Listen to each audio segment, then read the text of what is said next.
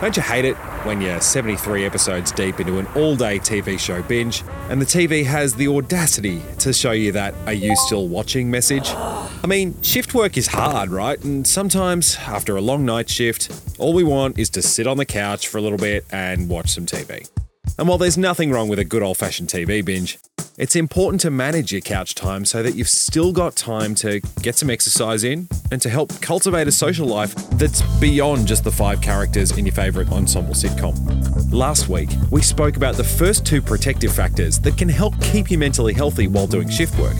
Sleeping. Body clock misalignment and sleep deprivation is very much linked to depression and anxiety and stress. And eating. It's not necessarily that more is eaten, it just could be that more is eaten at a time when our body is not quite as good at dealing with it. On this episode, we're going to discuss how our last 2 protective factors, how making time for exercise and socialising, even if you're on your feet and talking to people the whole shift, can make a huge difference to both your mental and physical health. Welcome to Make the Shift, the podcast from Working Well in Wellington that helps regional shift workers and their employers work better beyond the 9 to 5. My name's Nikki Ridges. I'm an associate professor at Deakin University. I'm based in Burwood in Melbourne. That's Nikki. She's our physical activity expert for this episode. Her research focuses on people's activity levels across the day. And it's probably no surprise that we start our chat with Nikki by reminding everyone that physical activity has a huge number of benefits to both your mental and your physical health. And it's not just about losing weight. The research is showing that if you engage in those levels of physical activity, there are a multitude of benefits. If physical activity was the pill that would help improve health, everybody would be taking it. When you're physically active, it can reduce your risk of cardiovascular disease, your risk of type 2 diabetes. It improves your weight management. It can really benefit your productivity, your mood, your mental health and well-being. It can increase your life expectancy. So there's a multitude of benefits for engaging in physical activity every day, or as often as you can. From the mental health side, it's time to check in once again with our organisational psychologist, Rachel Palmer. It's another connection that's well and truly established by research that exercise is good for our mental health. It's good for emotional regulation as well. If you're feeling anxious or angry or any sort of emotion, then just getting out there and getting your heart rate up is fantastic. So, no surprises there. And there's also no surprises in what happens when we don't exercise. We know that people who spend too much time sitting can have increased risk of cardiovascular disease, increased risk of type 2 diabetes. There's a risk of increased weight gain. And we've also seen research that's showing that a lack of activity can impact on the grey matter in the brain, so it reduces your ability to retain information. So in terms of physical activity, how much should we actually be doing? The guidelines for adults are that we should engage in approximately 150 to 300 minutes of moderate intensity activity, which is sort of going for a brisk walk, for example, or 75 minutes of vigorous activity. So that's sort of your running, your huff and puff activity, or a combination of the two. And there should be at least 2 days a week where you do muscle strengthening activities. So that could be lifting heavy objects in the garden. It could be doing squats, lunges. So if you're a truck driver, say, and your job involves lots of sitting down, it's important that you do make some time to get in that combination of moderate and vigorous physical activity to enjoy those health benefits and avoid the health risks that your exercise levels can bring. But I know there's a group of people listening out there thinking, well, this doesn't apply to me because I spend my whole shift on my feet, so I get my exercise in at work. And this is where we have to break some potentially bad news to you. We had a student who's now finished, Dr. Stephanie Chappell, who was looking at the physical activity levels of emergency nurses during work time. The evidence is showing that nurses are physically active at work, which greatly exceeded the recommended activity levels. We were seeing what's been termed in the literature as this physical activity paradox, where the people who are engaging in high occupational activity may not necessarily be getting the benefits of the physical activity they're engaging in. So what we're saying is that even though those emergency nurses from Nikki's study were essentially running around their whole shift doing way more physical activity than is recommended, they didn't actually get any of the health benefits. And we don't know why. It seems that what they do at work may not necessarily have the protective mechanisms that we see for people who do physical activity and exercise in their leisure time, particularly those who are engaging in high occupational activity. So even if you are running around at work all day, This physical activity paradox means that you do still need to try and get that 150 to 300 minutes of moderate or 75 minutes of vigorous exercise in outside of work every week. That news may make you want to sit down, but don't sit down too long because we've got exercise to do. Now, this all admittedly sounds deeply unfair. People that are on their feet all day need to get just the same amount of exercise as somebody sitting down all day. Even though after you've come off an 8-hour shift on your feet, your back hurts, your muscles ache. Why is that? The mechanisms for this physical activity paradox are not well understood. It could be when you're manually lifting, and a lot of shift workers will do a lot of manual lifting. It can increase your blood pressure, which is actually associated with cardiovascular disease. There may be limited worker control within the environment, so heat stress, the climate that you're working in.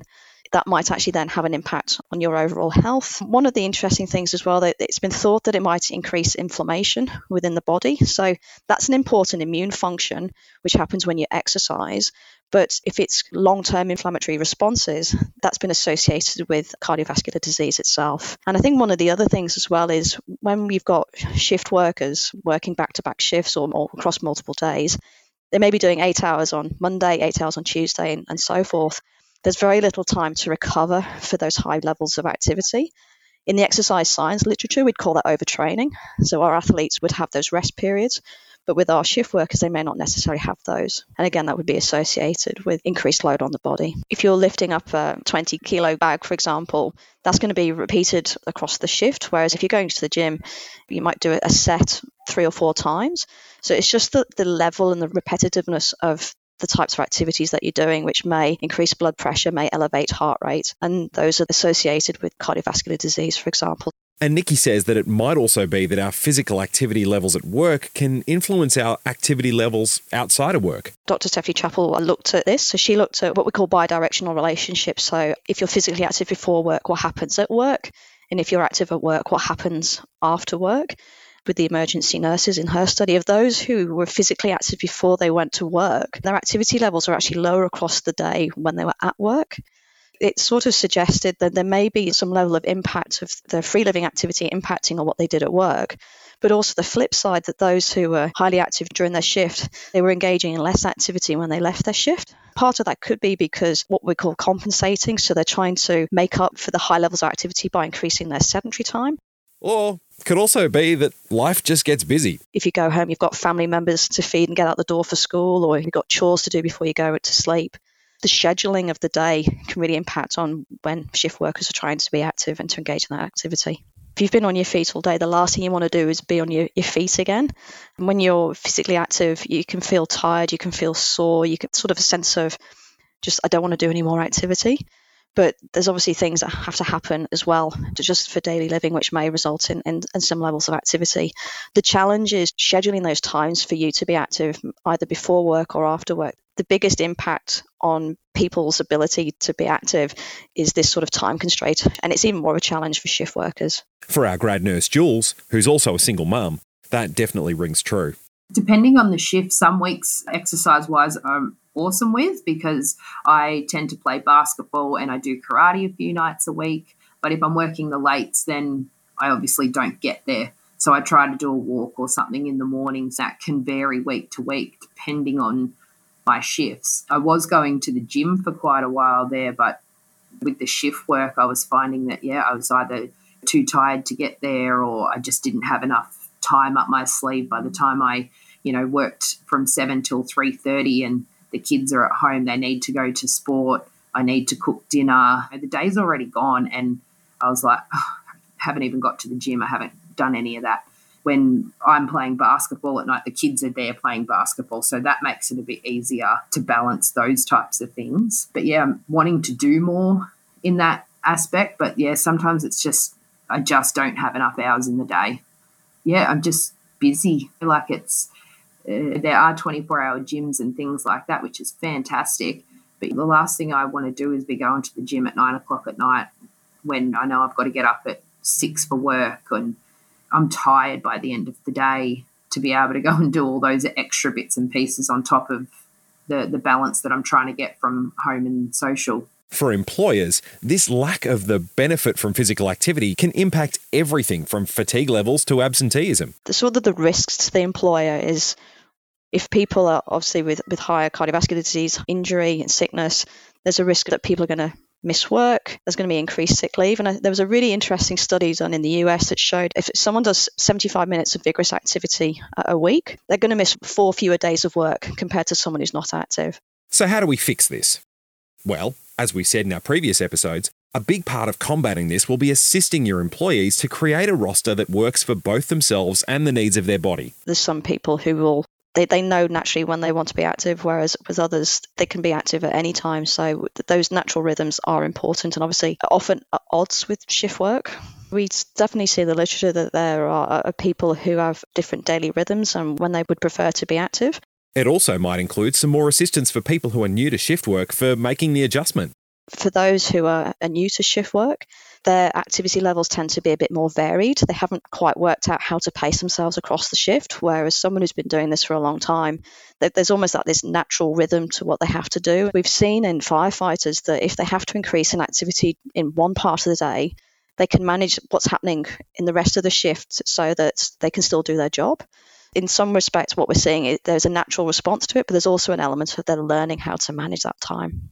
And before you go installing the workplace gym and signing all your shift workers up for group aerobics, remember that the solutions we need for shift work are different from your solutions needed for your office worker who works 9 to 5. Maybe the best way is to actually reduce the physical stresses on your workers in the workplace so they do have the energy to engage in physical activity in their off time. In sedentary workplaces, we're thinking about how to increase activity. With occupational activities where there's high levels of activity, is actually thinking the other way, is how to manage the activity, whether there needs to be rostering that's based around how much people are doing, opportunities to help people manage their activity throughout the shift. There's been some studies that have looked at ways of managing shifts and rostering shifts to see if you've had a particularly heavy load, whether the following day it might be a slightly lighter load. Hopefully that new knowledge will start to appear over the next few years. And of course, all your solutions should take into account the needs and the wants of your workforce. The thing is about being innovative and thinking about what can be fun, what can engage people in being physically active. And I've seen workplaces that had exercise balls and they would do activities using the exercise balls. You don't need a huge amount of space to do weight bearing and a little bit of cardio activity. You have dancing and doing walks as a social thing during their breaks if they've got the opportunity. So again, lots of different things that people can do. I've even seen table tennis tables in staff rooms, giving them the opportunity for that social activity and the activity. People often have, when they think of exercise, they think of that formal activity and it can bring up quite negative connotations. So in terms of promoting physical activity in the workplace, a lot of research is showing that having someone who is really driving and being that role model, trying to showcase ways of activity and bringing people together. For the shift workers themselves, as we've already said, it can be tough to find the time for that 150 minutes of moderate exercise or 75 minutes of vigorous exercise every week. But it doesn't have to be huge grinding gym sessions. Rather, we can break it up into smaller bits. For the vigorous, it could be a 10-minute, 15-minute HIIT session every day, or it could be going for a couple of runs twice a week. It's thinking about what's going to be that balance within the available time that you have. And of course, in the beginning, it's not going to be that pleasant if you haven't done a lot of exercise recently. But it'll get better. When we start to exercise more, often people will feel sore. We call it delayed of onset muscle soreness or DOMS. We can all remember we've done a big run or lifted some weights and then our muscles hurt the next day. So this is actually normal. It's a normal response to the body. It's starting to repair itself. And the more activity we do, the better it gets at repairing itself. That's normal and something to think that it will stop hurting the more I do. But also it can help us feel more energized, that it actually increases our energy levels. It does build our muscles. We don't have to lift weights to build our muscles, which can in turn boost the metabolism of the body. It improves our sleep.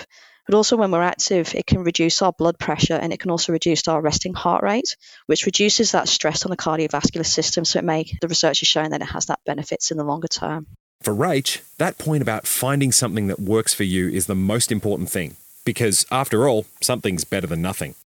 As with all of us, shift work potentially harder, but for mums and dads and people with busy lives and lots of interests, caring responsibilities, all sorts, struggle to prioritize exercise. And so it's prioritizing it and working out sort of what you enjoy.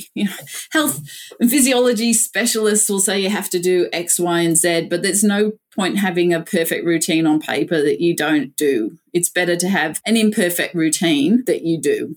In terms of the shift workers, though, what's really interesting is how to integrate that into your day, because your shifts will change, your routines will be different on a day-to-day basis. So it could be that you do those shorter periods of activity. They call them 10-15 minute snacks, like a snacktivity approach. So you could park a few minutes further away from work and walk, as an example. It might be that you try to anchor the activity to the routine rather than the time of the day. So that once you've dropped, let's say, for example, the kids off at school, that's your opportunity for activity before work. And what's interesting, because of the COVID pandemic, the increase in digital technologies for people to actually be active at home has really increased. So there's YouTube channels dedicated to Pilates, to weight training, to resistance training, your HIIT activities. It could be throwing a basketball around at the park or a footy, walking the dog. There's all types of different movements that you can do. It doesn't have to be formal exercise. It can be activity that's integrated into your day that can have that benefit. But even things like walking up the stairs instead of taking the lift, parking one stop away from work and walking in, or going for a bike ride, if you've got the infrastructure around you to do that. It's not about losing weight. It's not about trying to run 30 minutes every day. It's thinking about how to integrate activity into your day so that it is what you want to do and that you enjoy.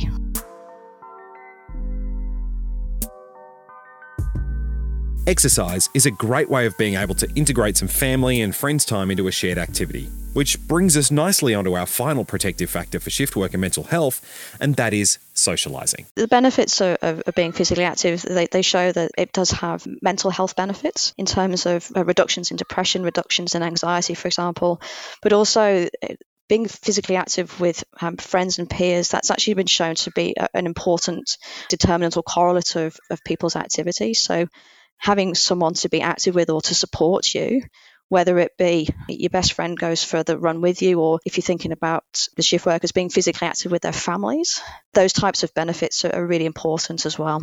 So getting together to exercise with our family and our friends is a great way to incorporate those two protective self-care factors into your activity outside of work. But as every shift worker will tell you, there's a reason why they call them the unsociable hours. Finding a workout buddy to come and go for a run on a weekday can be pretty tricky. And when you're a shift worker, it can feel like you're never free when everybody else is. Sometimes I'd say, let's catch up. And it's like, well, when are you free? And it's like 2 weeks until we can catch up, because they're working their 9 to 5s and they've got their weekends free, where I don't always have my weekends free and through the day on the weekday when they're all at work. So it can be quite a challenge, and it just means that it has to, my social catch-ups become longer and fewer and far between, unfortunately. Social worker and Working Well in Wellington program instigator Helen saw a big risk factor in the lack of social interaction amongst shift workers when she designed this program in the first place. Human beings are social beings. We live in groups, within communities, within societies. It's very, very rare for somebody to live entirely alone. As a species, we are really conditioned to live a social life. And our very existence and our survival depends on living in that society. When you take that away, you get very scared. There's the inbuilt part of your brain that fires up with the concern of being in danger really goes off. If you're left on your own for long periods of time, if you don't have somebody who loves you or who you love, if you don't have people that you can talk to and have relationships with, your brain is saying, look, there's something really, really wrong going on here. You are in danger. And that really kicks off that whole flight and fight response and leads to all sorts of anguish and mental ill health. Why do we get so distraught when relationships break up? Because we are essentially social people who need relationships. When we don't have those opportunities to socialise, we get frightened, and that fear can really impact on our mental well-being. There wouldn't be a shift worker in existence that hasn't had to miss a social gathering because of work.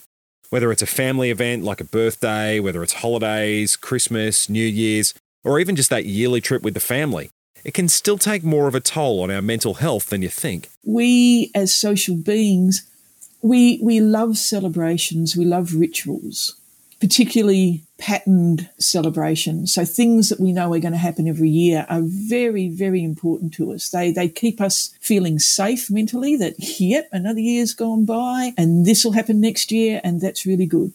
You don't have to be Christian to necessarily love Christmas. Christmas is gorgeous because it's something that happens once a year, gives you a sense of another year going by. And if you are religious, it's really important to have those religious observances because, again, they're usually done in a really important social context.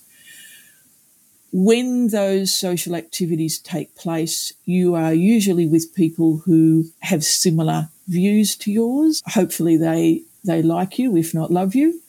So there's a lot of positive things happening there. So when you can't be part of those, again, the brain knows there's something wrong. If you usually spend New Year's Eve with a certain group of people and you've been doing it for years and it's part of who you are and you feel really comfortable and you look forward to that, when you take that away, that can become really, really difficult.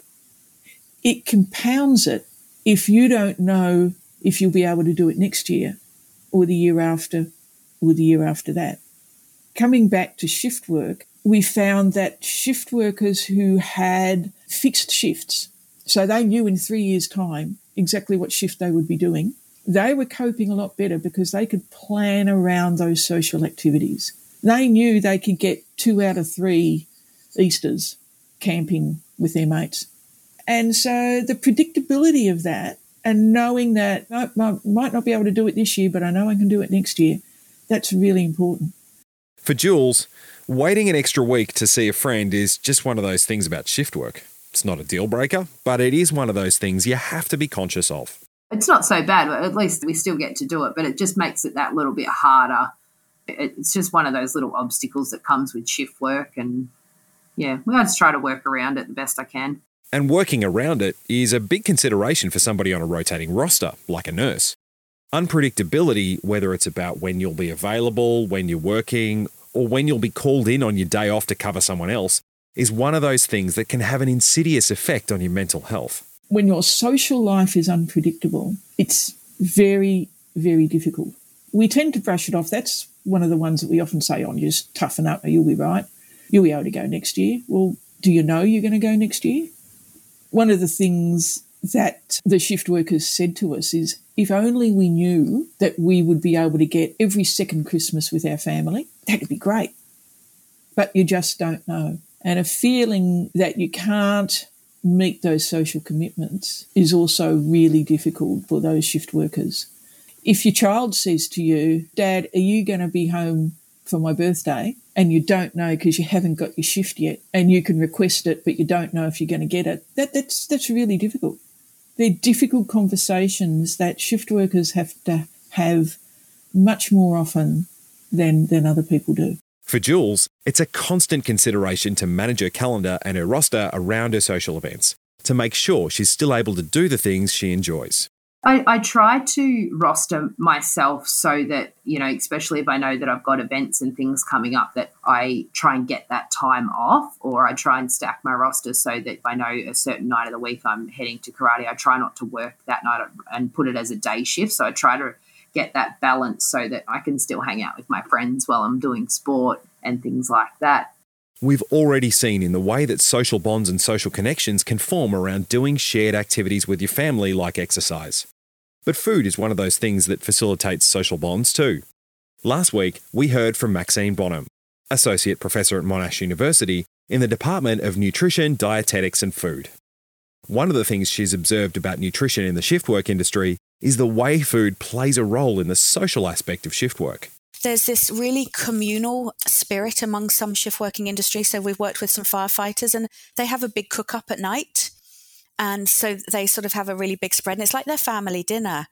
And I think some of the nurses we've worked with bring in treats at night time. Again, it's this collegiate atmosphere. Maxine says this can present a challenge when you're encouraging people to eat healthy at work. To take that away from people who are working overnight to save lives just seems really mean.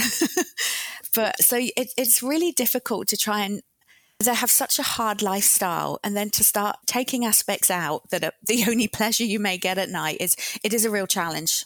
For Rachel, it might be a case of trying to separate that social and food aspect. There's 5 people at the vending machine, and it's a time you think you're getting the sugar, but actually you're getting the conversation. So sort of taking a step back and sort of looking at what actually is going on, I think is really helpful. One example of a workplace initiative that really worked for both exercise and social is what Saputo Dairy Australia did in their 4-week activity challenge leading up to Christmas in 2020. Manager for Health Services and Wellbeing, Scott Rebecca, says that although they put the challenge in place to help employees with their physical activity, an unexpected benefit was the way in which the team's social interactions improved over the course of that challenge. Essentially is walk as far as you can. The walk was along the Great Ocean Road, so you could visualise where you were as a team walking along. It was through an external provider. People formulated the teams, and then they basically competed against other teams to see how far they could get along the Great Ocean Road. A number of teams who had some runners and so forth got into it. The great thing about it was that you could convert any activity into distance. So it didn't have to just purely be walking. It could be riding, it could be swimming, it could be an aerobics. We had probably nearly 35% of our workforce participated in that, which is, and it might not seem a lot, but 35%, 40% is a pretty good number. There's certainly some banter that goes on between teams and teams within teams. So you might be in finance, and there might be 5 teams in finance, and they're bantering amongst themselves, and they're challenging themselves to more activity, and how that increases in an overall view. So it was predominantly around we need to get people active because we were in lockdown, and we wanted to support that. And we knew it would come out to Christmas, and it was a great challenge. But we didn't really anticipate the socialising and the banter and the competitive nature of our organisation, and how they gravitated to wanting to be certainly the out in front from we're the leaders. And we had some prizes and so forth, and not only prizes for winners, but prizes for those who made the most improvement. But what was also really good is that our senior leadership team were actively involved, and there was banter between them because not all of them were in the same team. So there were certainly some challenges and some conversations around, we're in front of you and you're not catching up with us and you're further down. So that whole socialising and competitive nature and having a little bit of fun amongst our employees is fantastic. 4 protective factors: sleep, diet, exercise, and social life. Those 4 things are key to protecting your mental health as a shift worker. But as Scott's example shows, they're all interconnected, and it's important to not just focus on one above all the others. They all can then start impacting on each other, and it becomes a spiral. So if I'm a person who, when I get anxious about something, might not eat as well as I normally do, then that might also impact on the exercise that I may or may not do, which could impact on the sleep that I am or am not having. Any of those 4 things can go in any direction and have impacts. The multiple impacts that I think make shift work so much more difficult. If I'm only dealing with one thing, I can kind of cope a lot better. But if I've got to deal with 4 things, then that little part in my brain that gets really scared and says, geez, you're in trouble, can really overhype. Human beings don't like unknowns, and shift work provides us with a lot of unknowns. So, is this even possible to get right? Rachel says no, but that shouldn't deter us from trying to get close. I would say that for most of us, no, it's impossible to do it all perfectly. I'm not a shift worker and I don't do all of that stuff perfect. And that sort of sense of it has to be perfect comes with the cost as well, because I didn't go for my run this morning and I ate too many carbs for breakfast. So let's just stuff it for the rest of the day and we'll start again tomorrow. And that's actually really unhelpful. You drop your phone and you break the screen. You don't jump up and down on top of it just because it has one crack in it. You don't make it worse. Okay, so I had the wrong thing for breakfast, but the whole day's ahead of me. I didn't get up out of bed and go for a run like I'd planned. But it's a long time till bedtime. So just reset, keep going. Next time on Making the Shift, it's time to pause and take a look at a type of shift work that has its own particular demands on home and family life. If they can put up with the time away, the time at home makes up for it. So sometimes you've got to question it. That's right, we're talking FIFO. How to work well while you're working fly in, fly out. Next time on Make the Shift. Make the Shift is a podcast produced as part of the Working Well in Wellington Toolkit by Wellington Primary Care Partnership and funded by WorkSafe's WorkWell Mental Health Improvement Fund. This podcast was recorded in Gippsland on the traditional lands of the Gunai Kurnai and Bunurong peoples. It was produced by Jetstreamer and voiced by Chris Plumridge. For more episodes, search for Make the Shift on Apple Podcasts, Spotify, and wherever else you get your podcasts. For more information about the Working Well in Wellington initiative or to download the toolkit, visit maketheshift.org.au.